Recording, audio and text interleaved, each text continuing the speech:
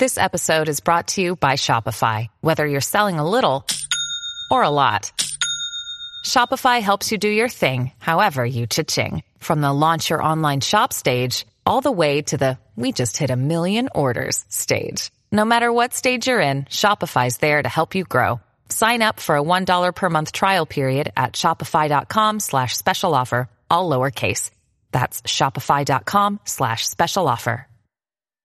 And a reveille to all of you. Happy holidays. Hoping you're giving thanks for us, because we're giving thanks to you. It's Morning Combat coming at you. It is Friday. Let me get the date right. November 27th, 2020. No, we're not recording this on a Friday, full disclosure, but that's when you're receiving it. Black Friday indeed. So hopefully your punch defense was good out there at Kmart this morning. My name is Brian Campbell, the big beige one half of your MK duo. The other fella on the other side, you know him. He's the best. He's the best thing going today, guys, at CBS Sports, MMA, Beyond. He's got like 1 million YouTube followers. He lifts weights in his front yard. It is Luke Thomas. Luke, you haven't had Thanksgiving yet, but hope you had a good one, Luke. Yes, this is from the future, and I don't know what happened on Thursday, but I can say it was probably great. Happy Thanksgiving to you, BC. Hopefully no Colombians caught COVID. Happy holidays to everybody this week, and hopefully everybody out there is doing a few things. Number one, liking this special edition holiday treat video for you. Number two, subscribing to this podcast. We're like 69,000 strong, but we're trying to get up to 75, 100, get Luke's top off, get a lot of fun things going on if we can get up there.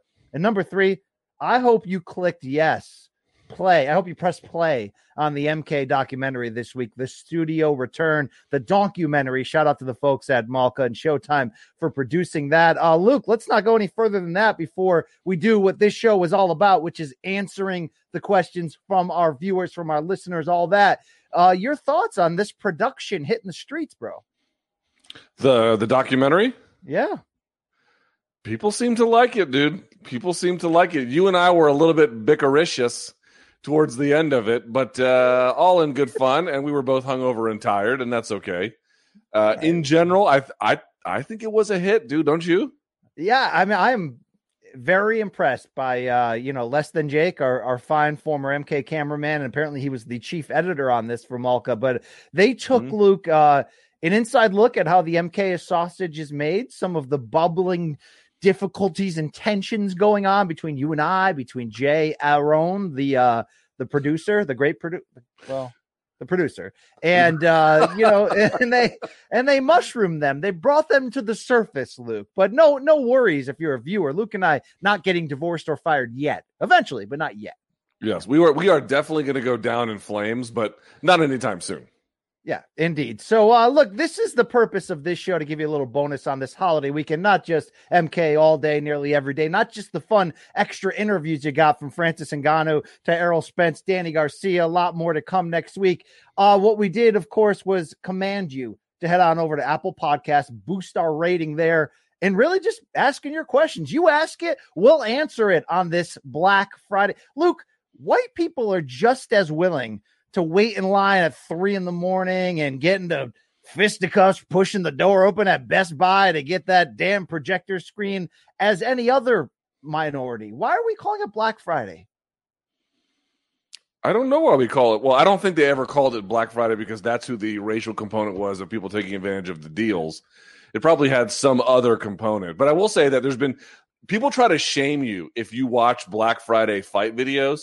And it turns out that like millennials and Gen Z are much more likely of all demographic groups to be involved in those deals, right? Like if you actually, what's the demographic makeup of your typical Black Friday shopper? Hey man, spans the demos, white, black, male, female, rich, poor, somewhere in the middle, young, old, right? It's a nice little mix.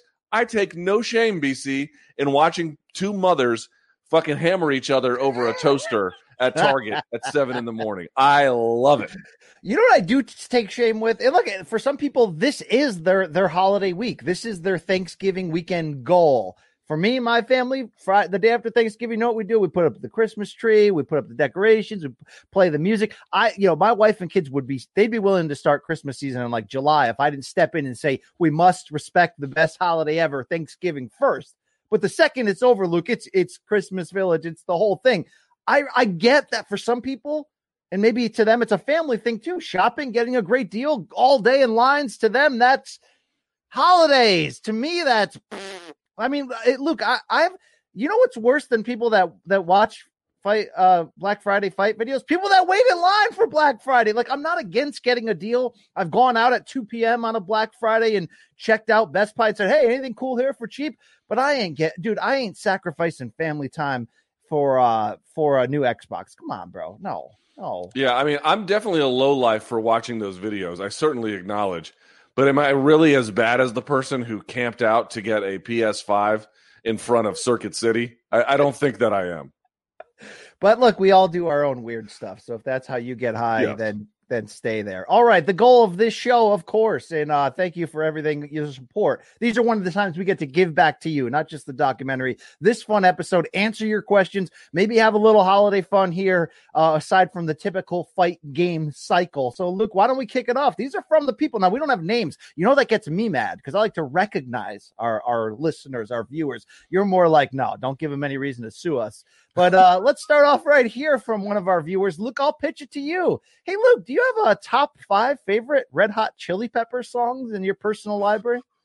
I mean, 5 Red Hot Chili Pepper songs. I don't know if I can name 5.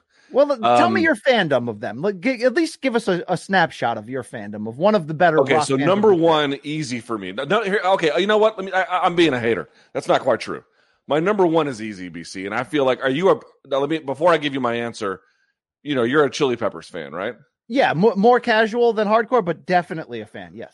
Okay, so I mean, I feel like their best song by a country mile is Under the Bridge, right? Yeah. Which is the one where he talked about, Anthony Kiedis talked about heroin addiction and overcoming it and all that nonsense. So that is definitely my number one go-to.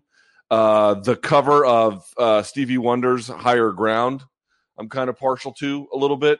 What else am I in favor of, BC? Let me see. I would like say the end of the night. So I was a big Blood Sugar Sex Magic, which was their first real sort of mainstream commercial album where they got a little bit away from being more just, you know, funk and other things.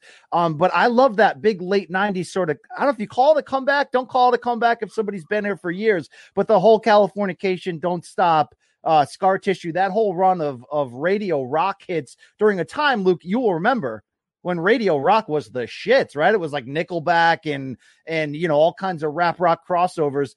They brought the good stuff during that run. They were rock and roll during that run.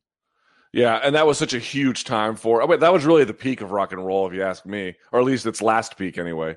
So I would say, okay, we've got. I like Californication too, but you got Under the Bridge, Breaking the Girl. I would add Higher Ground, and I'm going to throw in. Not that it's one of the better ones. I am not a Chili Peppers aficionado, BC, but I'll throw in Aeroplane. It's my aeroplane. That one. I'll add that one. Look, let's stay there. Do you also like Your Pleasure Spiked with Pain? I certainly do. Good sir. All right, give me your top 5.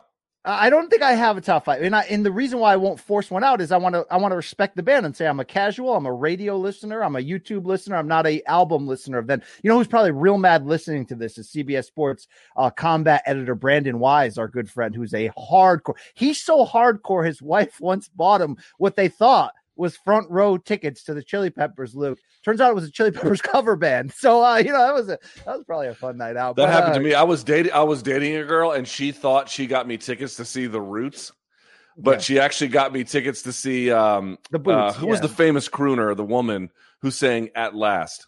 I know. Okay, her band is called The Roots Band. Like, that's the name, The Roots Band. Yeah. So I ended up seeing her, and she was drunk as shit, singing and like trying to twerk at like age 70. It's not Eartha Kitt. Eartha Kitt was the black Catwoman. Etta James or something? I don't know. Etta James, yeah. And Etta James in her prime was like, couldn't be topped. But, you know, at nearly age 80, not the same show. Yeah, she's in her girdle. Yeah, I don't need that. Yeah, I don't. Yeah. Luke, so Brandon White's probably pissed off, but I'm going to say, like, remember when Vlad Klitschko in his prime would come out to "Can't Stop"? That song's badass, right? See, I don't hate that song, but doesn't like TJ Dillashaw come out to it? It feels like a little bit like elevator music. I'm a day one-ish Dillashaw fan, so I'm fine with that. I love, whatever. But I'm not going to pretend to be hardcore. I'm a cash, so let's move on. You don't like Under the Bridge? Under the Bridge was like... It's their best song. It's friggin-tastic. It's like the odd ballad from this funky, fresh, fusion band. Yes, they're friggin' fantastic. Shout out to what's the Rick Rubin, who was a huge influence in their career, by the way. Yeah. And by the way, if you are getting when Flea discovered Cannibal Corpse on social media this year, it was a wonderful, wonderful time. Wow. By the way, loved Flea and Kiedis' cameo in Point Break with Swayze and Gary Busey. Flea's had a bunch of cameos. Yes. And also that jump shot he hit, and I think it was the third MTV Rock and Jock basketball game. He hit a big corner jump shot to like win it in the closing seconds. I was there. I'm not there, but you get what I'm saying there. All right, enough babbling. All right, BC. My turn to ask you. Ready? Here we go. Is Khabib risking turning into an Icarus, which is to say, is coming back for the 30-0 record, and we're assuming that he does that at this point, just flying too close to the sun? Okay, so there's a lot of stuff going on here, Luke. He says, remember in the show we were like, well, I'm not going to talk about him coming back for 30-0 until I hear it from you. Is that the Goo Goo Doll? No, that's no, until I hear it from Gin Blossom. I don't know. Better Than Ezra. One of them. It's one of them, Luke. Dishwalla. No, that's tell me all your thoughts on God. Yeah, because I'd really like to see him. Yeah. Tell me if I'm there. All right. Okay. So what about Luke, Khabib? Khabib came out and was like, no. I'll smash your opinion if you believe that. But then did you see he just put on social media this week like Dana White, I'll see you soon, boy. I don't know what's going on. I don't get the Icarus reference. He could walk away at perfection right now. Yet 30-0 would be a nice round number. There are two things I think he could do or should do, Luke. And one of them is not Conor McGregor because he's not motivated by money. So why do it, right? If he's not motivated by the money from it, he doesn't want to reward this guy that he thinks is a POS. Either get GSP in some form, catch weight, just do it because your dad wanted you to. Or I said this before, I'll say it again. Specifically angle Tony Ferguson. He's got to beat Do Bronx first, and that's a great-ass fight. But say, look, this was the fight the fans always wanted. 5 times was the charm. Nope. We're going to go for the 6th time. And if I'm going to walk away at 30, I'm going to Ted Williams it. I'm not going to, I might be hitting 400 today, but there's a double header. I got to play both games. All right. I'm going to fight Tony Ferguson. I'll have huge respect for his daggy balls if he does that. Okay.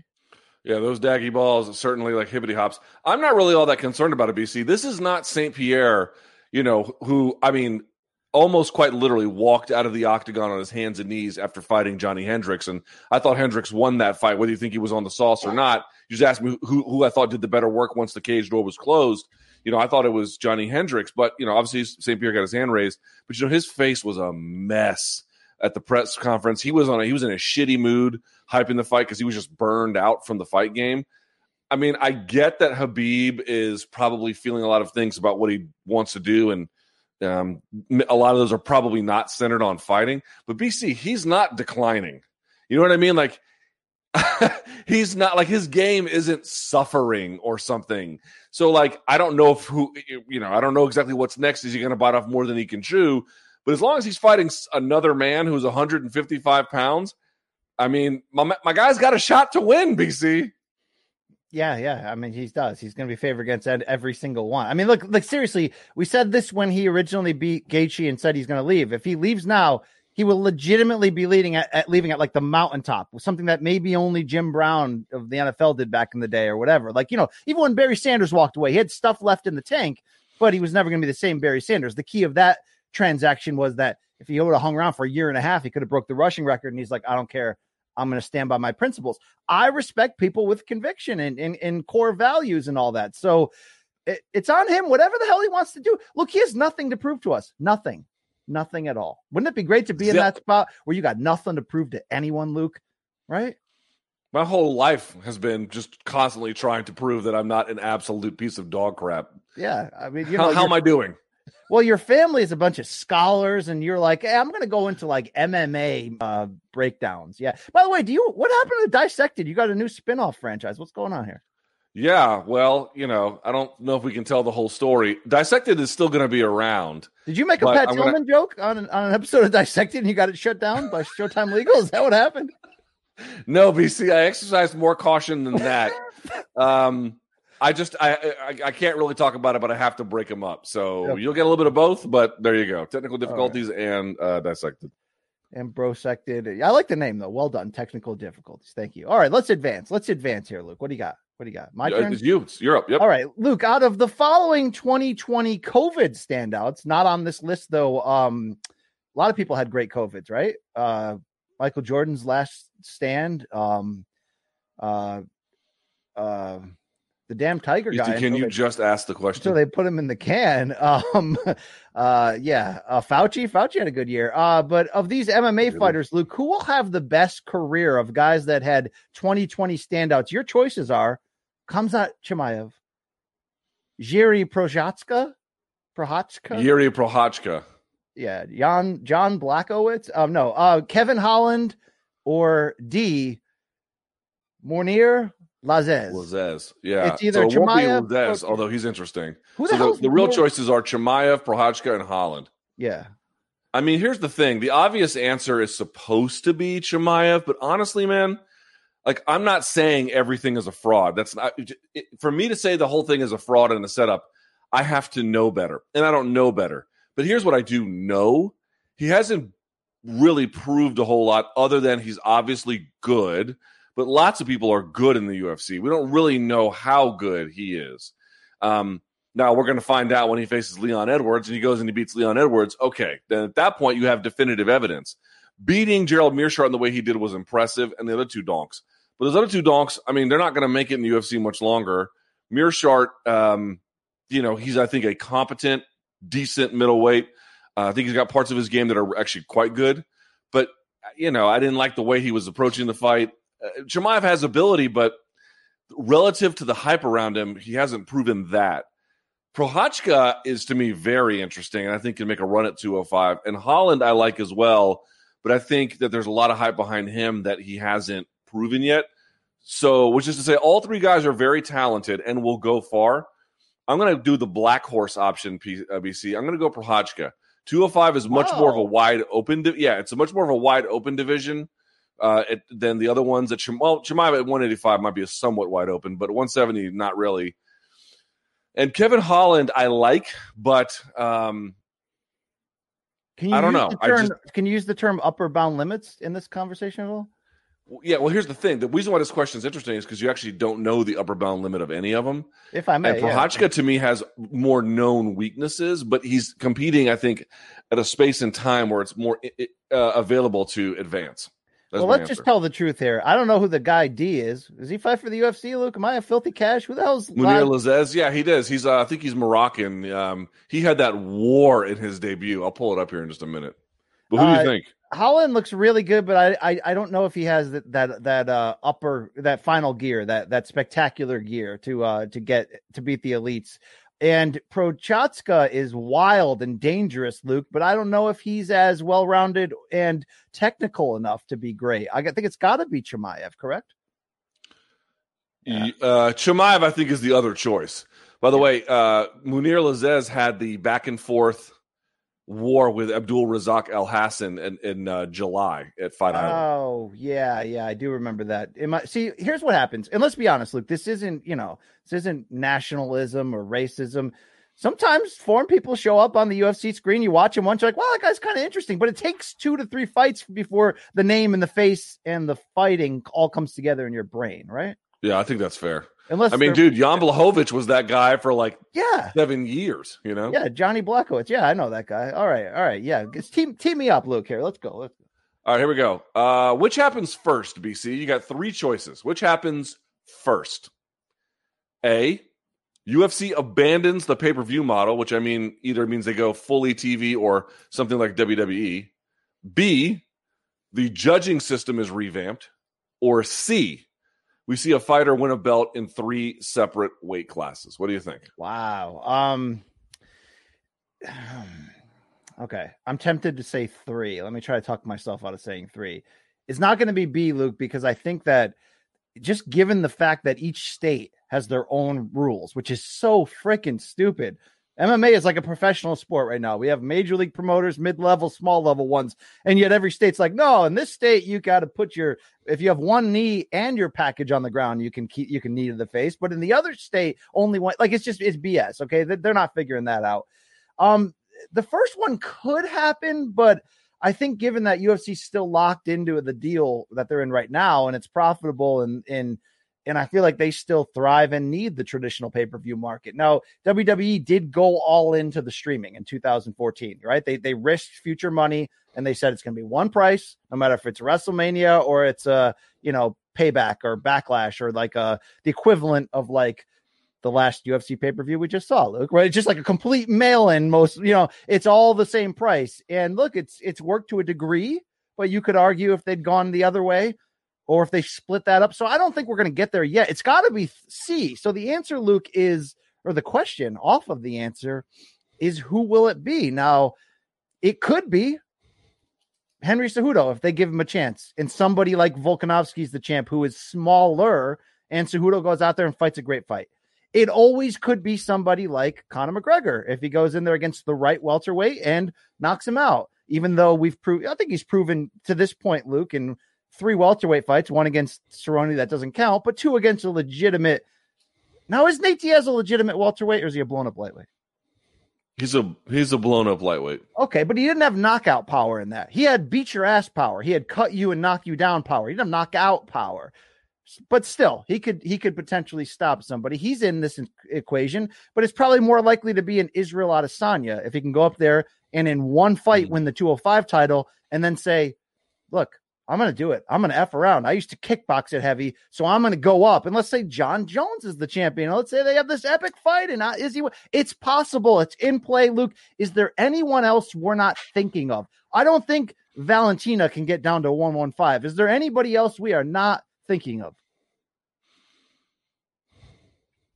Could Figueiredo win at one? I mean, he hasn't won the bantamweight belt, but he obviously could make bantamweight and be competitive there. Yeah, but Feather. Could he even fight at 145? Could he do it? I don't think he could do it. Little. He's so small. Yeah, I don't. So yeah, your 2 clubhouse leaders, if he came back, would be Cejudo, Conor, if he gets a welterweight title shot somehow, depending on the matchup, and then Adesanya. Those are your best choices. I feel like. If Khamzat Chimaev lives up to his top end billing, I guess he can win one in every weight class, right? Okay, there you go. I suppose that would be one. All right, hit me with the next one. All right, this is Luke. It says if Luke had. Wait, is this to me or you? I don't understand how the people write. Right, is this me reading it to you? I guess so. Right, number 5 on our list here. Yeah, that's you have to read that. I just read the last one. Okay, Luke. If Luke, meaning you, had been in A Few Good Men, the movie, would you have given PFC William Santiago the code red if ordered to do so? Okay, so Private First Class William Santiago, would I have given the code red? Probably. Have you seen this movie? Like parts of it on HBO as a kid. I don't remember the storyline. I remember the big moments, of course. Look, you can't handle the fact that I can't remember it, okay? Dude, here's how warped the Marines are.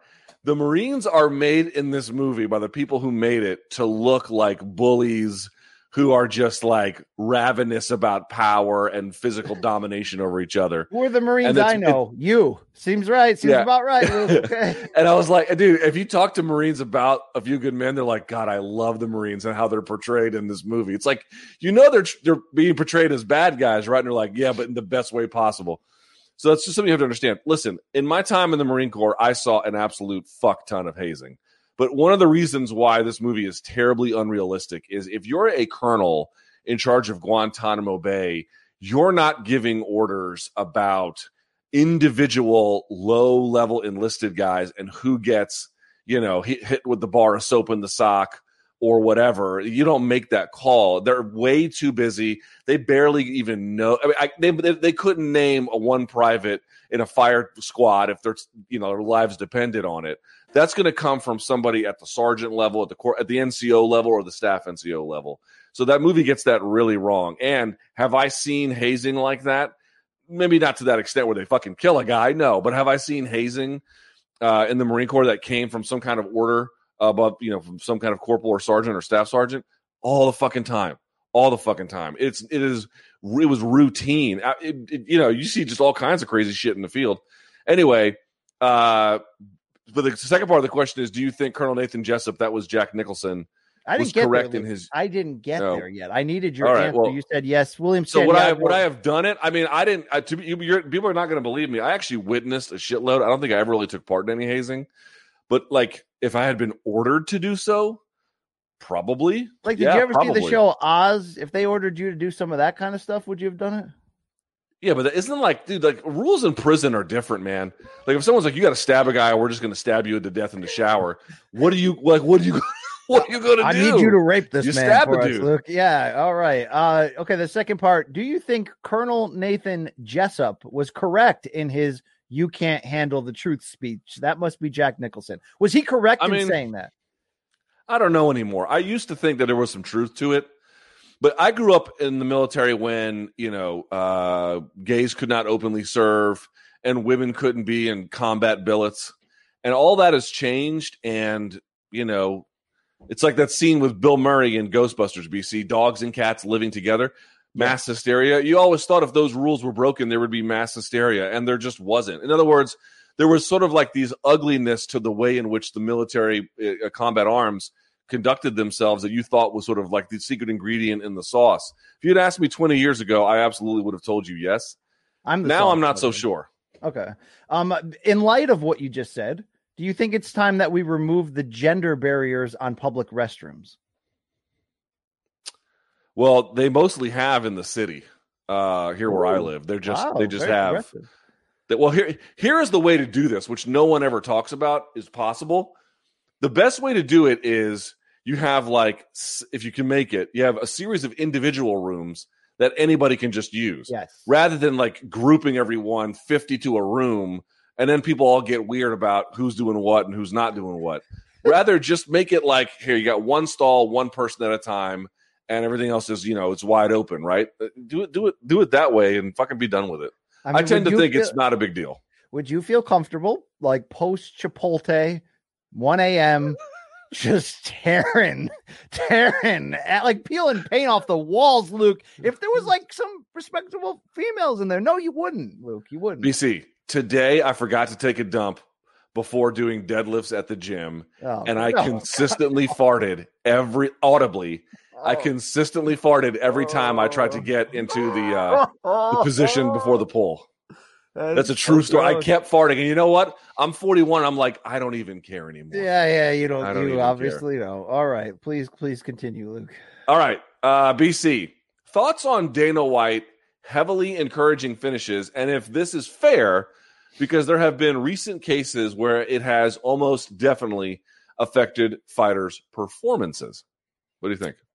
Like in theory, no, it's not fair, because in what I say by encourage, I mean, they encourage to the level that you're financially motivated to get finishes. You get bonuses, you get more opportunities if you're exciting. Now, look, you can argue and say, even without that, like let's say boxing where that's not there. Well, if you're a finisher, you still in some ways get advantages promotionally. Why? Because people want to see finishes. But Dana White is obviously extreme in a purposeful way in that regard. So in some cases, it's not fair, because the goal in MMA is to win the fight, to win the championship. And it's any way possible, even if you are a John Fitch or a point fighter or whatever, Luke. But we've said this before when this subject was brought up. I mean, it's Dana White's sandbox. You know the rules coming in.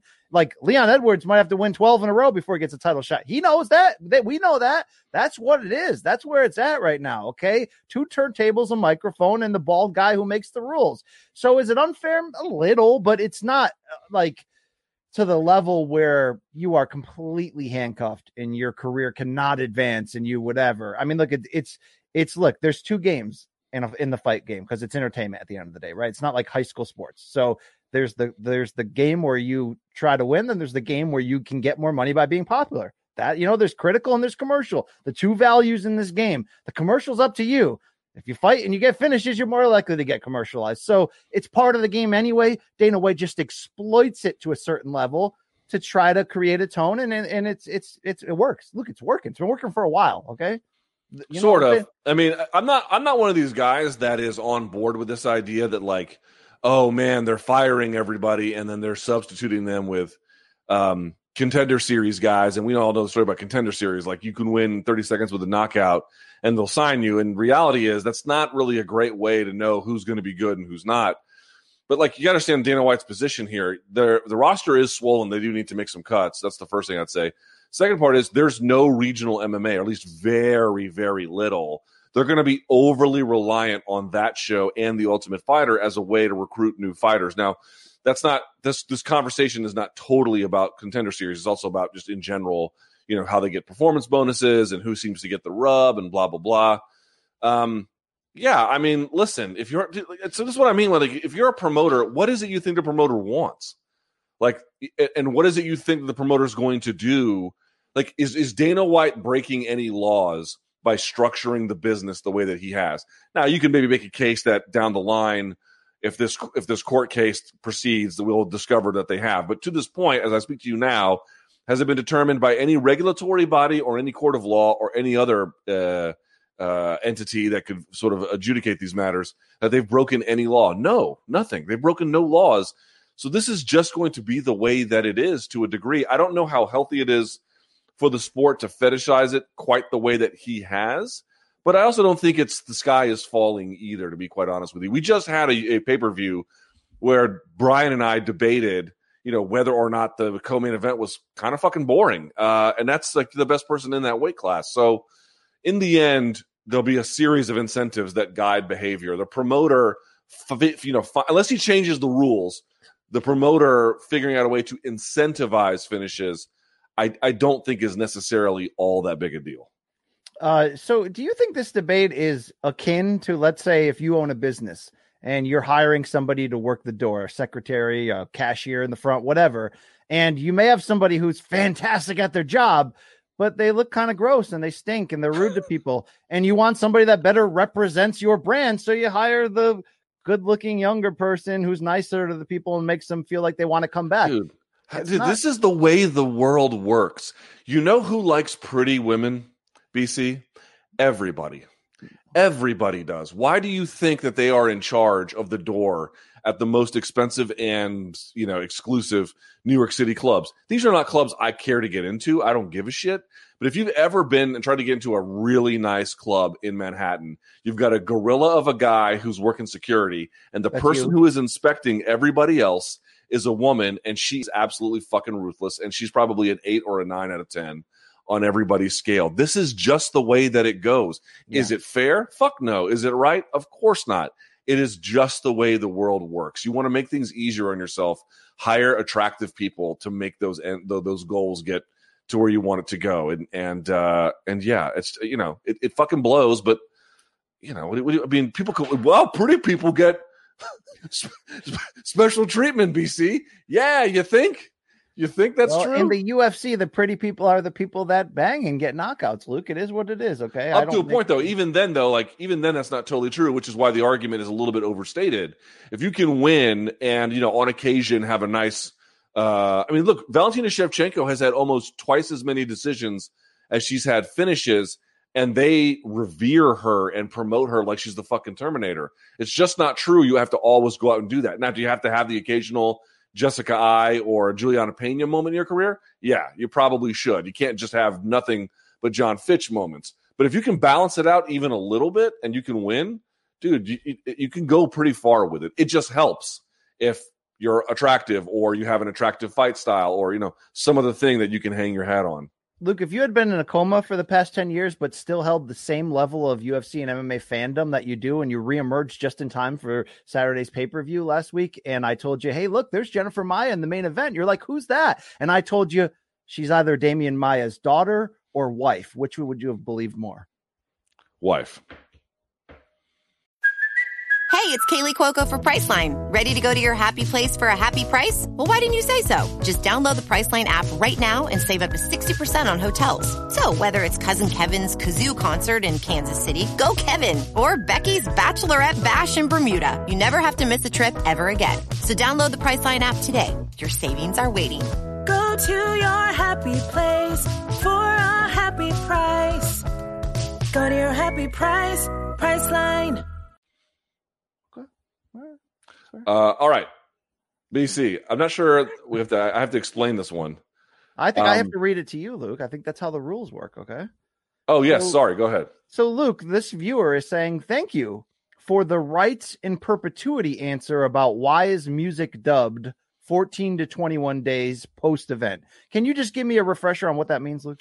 If you watch a pay-per-view live and you hear everyone's walkout music, like Caitlin Chukagian comes out to DMX, Where the Hood At, if you wait a year or two or something, and then you go on Fight Pass and you listen for her walkout, the chances are you won't. You'll hear some other kind of music that is sort of like, whatever UFC owns, like their own in-house music. Makes sense, dubbed over it. And the reason why is because you can buy the rights for a certain amount of time, but they tend to not buy them in perpetuity. Yeah, and if you want to know the rest, hey, buy the rights. How bizarre, right, Luke? You know what I'm saying? So, Luke, why is UFC 217, 226, 229 subject to this rule, but not 227 and 249? And if everybody knows rights in perpetuity, then why don't fighters walk out to something that does not fall subject to RIP? That's an interesting question, I guess. Okay, so I don't know the answer to why 227 and 249 is the way that this person describes it. I honestly don't know. But the question, to answer the question about like why don't they do it to something that's not that way? Well, for one, they don't really have control over it. It's the UFC as a broadcast entity that has to purchase these rights. So you'd have to find a way to work that through UFC. Now you could say, well, what about just using your own music? Rampage had his own rap song for a time or something like that. Maybe that's a way to work around it, BC. But you know as well as I do, when fighters come out to songs that they had a rapper or rocker friend write for them, those songs tend to suck balls. Luke, what song in the UFC is most identified by one fighter? It doesn't have to be your favorite song, the best song. What song is like where you hear the song, you think of that fighter instantly? There's probably a couple. One, Biggie, Kick in the Door. Who comes out to that? Who are you talking about here? Frankie Edgar. Yes. That one. Yep. You're Rain on the Top with Short Like Leprechauns, that one. So that's one. I would say back in the Pride days, the Rude Sandstorm one was big. Matt Hughes, Country Boy Can't Survive is big.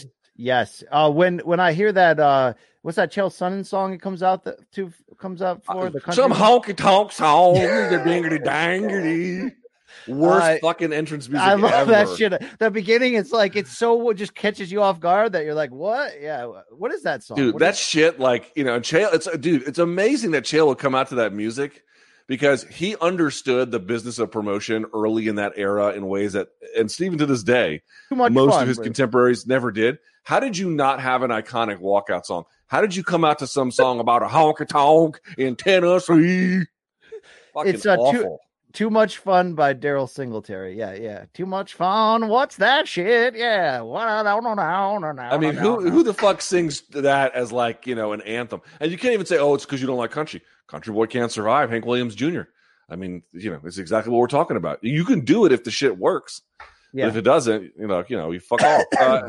Ronda Rousey's, bad reputation was pretty big. Very iconic and identified with just her. I'm not good at this. I'm trying to think of famous fighters, and I'm like, I have no idea what their song is. What was Chuck Liddell's? When Lesnar came out to enter Sandman, that was kind of big. Yeah. What was Liddell's? Do we know? He had a DMX song, and so did Anderson Silva. Liddell with that was which song was it? It was Come Through, Run Through, that one, right? Yeah, I think so. Where my dog? Have you ever listened to like Where the Hood At? The lyrics are insanely homophobic. Well, yeah, I mean that's most of that's most. All right, yeah, that's great. Luke, let's roll on here. You got the next one? All right, BC. Have you guys ever watched the Comedy Store doc, like the documentary on Showtime? Also, have you guys ever been there? BC, what do you think? No and no, but I do enjoy Showtime docs outside of trying to pump it because they're the label that pays me, and I will check it out. Right now, I'm into that doc series, Luke, real quick. Rick Rubin, the famous music producer, I referenced him earlier. He has the Shangri-La documentary series on Showtime, which just basically has like bands coming into his famous studio, and he works with them. It's just very interesting. Have not seen the Comedy Store. How about yourself? I have not seen this one, but I have seen it came out, I want to say 2002-ish. So there was a documentary called Comedian, and it followed two comedians. It followed the return of Jerry Seinfeld after the end of his show back to stand up, and he, sort of working through the scene again and trying to, shake off the rust. He had a little bit there. And then this other comedian who'd sort of been in the trenches and was trying to make a name, Orny Adams. And there was a lot of scenes there that took place at what's called the Comedy Cellar in New York City. The Comedy Cellar is probably what it's not the one that does the biggest shows in New York, BC, but it's like all the comedians know that that's the place that you go to really get, at least it was back in the aughts, as like the place that the best comedians in the city would go to night after night. So I went there so often that you would see like very, very, very famous comedians pop in, and they would bump everyone else in line that night and just do a set. So I saw Dave Chappelle come in one time and do an hour-long set that was unrehearsed, unscheduled. Wow. I saw Seinfeld come in. So I saw Seinfeld from me to this camera. He came in. Chris Rock came in and did a set. I saw Patrice O'Neal there. I saw Patrice O'Neal nearly fist fight a heckler there. I mean, I have Dave Attell, all those guys I saw come in and do just phenomenal. Jim Norton was all the time there. Nick DiPaolo. That was just an unbelievable place. So I have a lot of great memories of that. It's probably pretty similar to because the Comedy Store is the LA version, basically, of the Comedy Cellar on the East Coast. So the Comedy Store is the one with Mitzi. Yeah. Mm-hmm. Is that Pauly Shore's mom?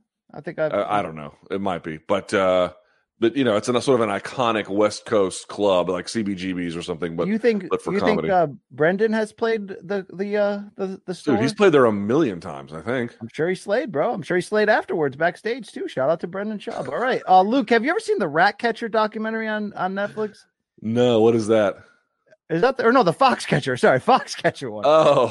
What was that dirtbag's name? The rich guy. What was his name? John DuPont. Do you ever worry that while we laugh and have fun with this, that Jay is very DuPontian and that we're going to have a Schultz brother type exit from the show, Luke? Well, John DuPont was at least successful for having money. Aaron is not. He drives a pretty nice car. All right, I'll give him. Yeah. All right, here's the thing, though. He took a fucking beating in that documentary.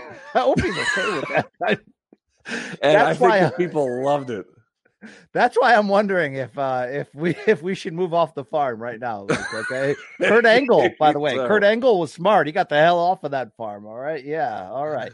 Hey, Luke, here's a question from the viewers. When's the politics coming back? Watching these fools have breakdowns in the live chat is a priceless experience. So what they're asking you, Luke, is why are you not interjecting more politics into these shows just to troll the audience? Well, here's the thing. I mean, what always is so funny about the live chat is whenever I talk about politics, which is relative to the amount of talking that happens per episode, it's not my call. I put up the thread ahead of time. I mean, I could always ignore the questions. That part is true. But if I'm being faithful to the questions as they're laid out before me and how the audience selected them, because remember, I set it up where it's ranked essentially. So if you like it, it shoots to the top. If you get enough of them. It's like y'all wrote the questions and y'all selected which ones you thought deserved to be answered more than the other ones. So whenever I hear complaints about it, I'm always like, okay, then vote it, then downvote it. What do you want me to do? That's the first part I'd say. The second part is, listen, I don't ever expect people when I'm done making any kind of political point in the live chat to necessarily agree with me. But I do think that inside of MMA, there is a obscene amount of groupthink and not nearly enough diversity of thought. Whether that's true about MMA itself, like how to fix judging. I put out this video being like there should be two judges, one or two referees, one inside the cage and one outside, and here's how the one outside should be empowered. I had everyone and their brother telling me that was the stupidest idea. The next week, I got phone calls from two different commissioners at major commissions telling me they love the idea. You know what I mean? And then now you see Nevada. I don't know if they barred it for me. I suspect that they didn't, but that this, breathing new life into things and taking chances with ideas. Yeah, sometimes you're going to say probably stupid things, but more often than not, you might at least be onto something, or you might have an outright great idea. But diversifying the kind of thought that takes place in MMA, I think, is extremely important because everyone kind of either wants to agree with each other or not take too many steps outside of an acceptable Overton window. As it relates to politics, I think that's especially true. Everyone inside the sport is either sort of tuned out to the kind of thing or is decidedly right-wing. And I'm not here to say that any of those positions are right and that I've got it all figured out. Far from it. But you're probably going to be better off in the end. And this includes me as well, hearing from people who I don't agree with, hearing viewpoints that force you to check the premises of your own, that may challenge your own, or that you hear and you just decide it's wrong because it's something you really looked into. Fine. But diversity of thought, I'm always told that the right hates academia because there's not enough diversity of thought. Well, here I am reversing the process and trying to do the same thing on the other side. And there are, by the way, to be clear, there's a lot of people who are very receptive to it, even when they write me and tell me they don't agree. Okay, fine. You don't have to agree. But I think if you're open to the idea that diversity of thought matters, whether it's right or it's wrong, having a conniption fit about it tells me that what you're really not interested in is diversity at all. You're just interested in having your worldview repeated back to you in very comforting ways. And that's intellectually lazy and a little bit pathetic. Oh, all right. That was pretty deep. So are you willing to understand then at least that George Bush's brother was on the board of directors for the WTC security staff or no? I mean, didn't we look into this and it was only 10% true of all the claims you made that night? So you're saying there's a chance, Luke. All right. What else we got here, Luke? All right. Last but not least, BC, this one goes to you, good sir. If you could bring, or they I don't know if our producer wrote this like a 3-year-old, but I'll have to translate it from this gobbledygook pigeon English. If you could, BC, do you ever see how reflexively shitty I am to people? It does not take much effort. Yeah. It does not take much effort. Okay, back to it. If you could bring to dinner any 3 combat sports figures, dead or alive, who would they be? They could be coaches, fighters, famous cornermen, just notable figures inside the sport. What do you think? Let's really do this question the right way. Are we thinking it in terms of chemistry too? Because if I've got Ali and McGregor at the same table, that could really, that could really speed up the enjoyment. But that's just process. Fireworks for nothing. Is that what you want to waste it on? Meanwhile, Luke's like, I already got it. I had it already. It's Behrman, it's Volkanovski, and Kai Kara France. All right, it's fantastic. All right, yeah. All right. What do you think? You could have the first draft pick off the board. Who you take? Who you having dinner with? I mean, okay, let's posit something. Are we assuming that they're going to be truthful, or are we just taking them as they am? Fighters are truthful. I've had situations in larger, media dinners where you get food and a couple of drinks, and there's a famous fighter sitting across. They're truthful, Luke. Okay, especially when they're retired, they don't give a damn.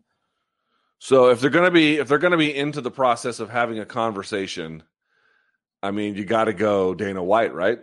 Don't you? Oh, he would. Don't you? But he would commandeer and own the conversation because he's a professional spinster, right? He controls the narrative, Luke. Yeah, but just cut his mic like the second debate or like the Oscars when you go on too long, the microphone just sinks. He is entertaining, though. When I worked at ESPN as an MMA editor, he came in a couple of times, and we got to sit down with him for an hour, not in an interview, just in a let's talk how we could better, promote the sport. And look, he holds court. He's an interesting dude. I'm sure if we raise drinks to him, Luke, you may end up changing your opinion. You may go red at the end, Luke. I'm the one inviting him. You may, yeah. You would, okay, yeah. You and Rhonda. Dana would be one, right? Okay. Yeah, look, that's a good call. Dana's there. That's a great call. Should we shoot for the stars? Is there going to be a better person there than Mike Tyson to entertain you? Is there going to be a better person there, Luke? No, that's pretty good. And then, man, don't say Pearl Gonzalez. I was thinking more Cus D'Amato, but okay. I mean, that's another way you could go. Probably the same size. Wow, Luke. Wow. Nobody watches this deep into the show. No. Yeah. I mean, Michael Bisping would be great, right? Yeah, he would be. I mean, Believe you me? only 3 is like you got to have kind of a Last Supper deal where you just have I like mean, a bunch of them. You want to hear? Okay, here's what you want out of this. Okay, you want to hear great stories, right? You want to hear stuff you've never heard before. You want to Mia St. John. You want to do that. You want to be entertained. Asa Akira. Yeah. Let's just bring Rocco. Okay, let's just end it. All right. Can we just watch him eat? No. Yeah. I mean, look, can we go wrong here, Luke? I mean, okay. Mike Tyson, Dana White, and Conor McGregor. That'd be a fun. Actually, Lorenzo would be a guy that I would like to, over an extended period, right? Eating some pasta, maybe at the Red Rock Canyon Casino that he owns, and just hearing the story. Yeah, that'd be pretty interesting, right? And like I had a friendly conversation with him at the were you at the presser when UFC announced that, you know, the whole NY legalization thing? No. And they had Governor Cuomo there signing it in the whole 9 yards? Do you remember that? I remember it. I was not there though. No. So I was there and I had a conversation with Lorenzo in person after the fact. And Did you talk about him to gains? Did you talk gains and striations, Luke? Well, here's the thing. He is built like a brick shithouse, but he is very short. He's shorter than Joe Rogan. He's short. He must be like 5'7" or something, 5'8", something like that. He's not tall. Why would you bring up Joe tight? I don't get that. But go ahead, keep going. I'm just, I put out a picture of me next to me recently. Everyone was like, "Man, you're fucking short." He's not tall. So Lorenzo's a good call. I might sub out Dana for Lorenzo. Keep Mike Tyson. Would you bring Don King? I mean, I don't know. No, he's a dirtbag. The only problem with picking obvious ones like Dana, Conor, whatever, is like they're so overexposed as well, right? It would almost be cool to have somebody, you know, I mean, I don't know how far you want to go down the list, but, you know, would it suck to have Joe Louis or Jack Johnson or somebody like that? You know, I mean, it would be. Yeah, Jack Johnson. Yeah, exactly. You know what? Jeff Blatnick might be a great one as well. Rest in peace to Jeff Blatnick. Joe San, maybe. Yeah, just. Hey, remember when you killed a guy in prison and went to prison for rape, you fucking animal? God, yeah. Wow. Ninja chop. Judo chop. Yeah, okay. I mean, yeah. Yeah, I don't know. Mostly I don't like talking to anybody, so it's a hard question for me to answer, BC. Yeah. Maybe I'd have Shab, Hoppa, and Ronda. How about that? That wouldn't be awkward at all. Hoppa?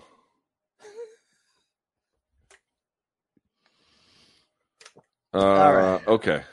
I think we're done, right? That's it. We're done, Luke. Okay, this was fun. It was a holiday treat. Okay, I've got important life things to do. Okay. So do I. Well, BC, let's just remind everybody: like the video, hit that subscribe button, and you know what? On this Thanksgiving Friday, share this around or share the documentary around. Isn't that fair? I think that's pretty fair, right? That's fair. And pass the stuffing, the Scottie Pippen of the Thanksgiving meal, Luke. Well, you had stuffing. Yeah, you did. Yeah. Oh, I don't know. Yeah, we're still trying to figure out what to cook, but by the time you watch this, yes, you'll have cooked it already. Yeah. Right. Hey, well, BC, happy Thanksgiving to your family and to our MK family here who makes all this possible. Thank you. And Web Scream too. And Web Scream too. All right, you want to take us out? Seriously, we let's have fun, but we're giving thanks. I love all of you people. Okay, we can't do weird docs without you actually enjoying it. And thank you for your patronage. Thank you for buying the merch. And oh, by the way, there's still time for Black Friday sale of the merch. Okay, so go on to store.show.com. I know Luke doesn't check his email, but there's actually a Black Friday deal, Luke. They told us after the show on Monday there actually is a Black Friday deal. So check our Twitter feeds today. You'll see it. And thank you to everybody. And that's it, Luke. I'm Brian Campbell. That's Luke Thomas. We are Morning Combat. So I've got 2 words for you. We out.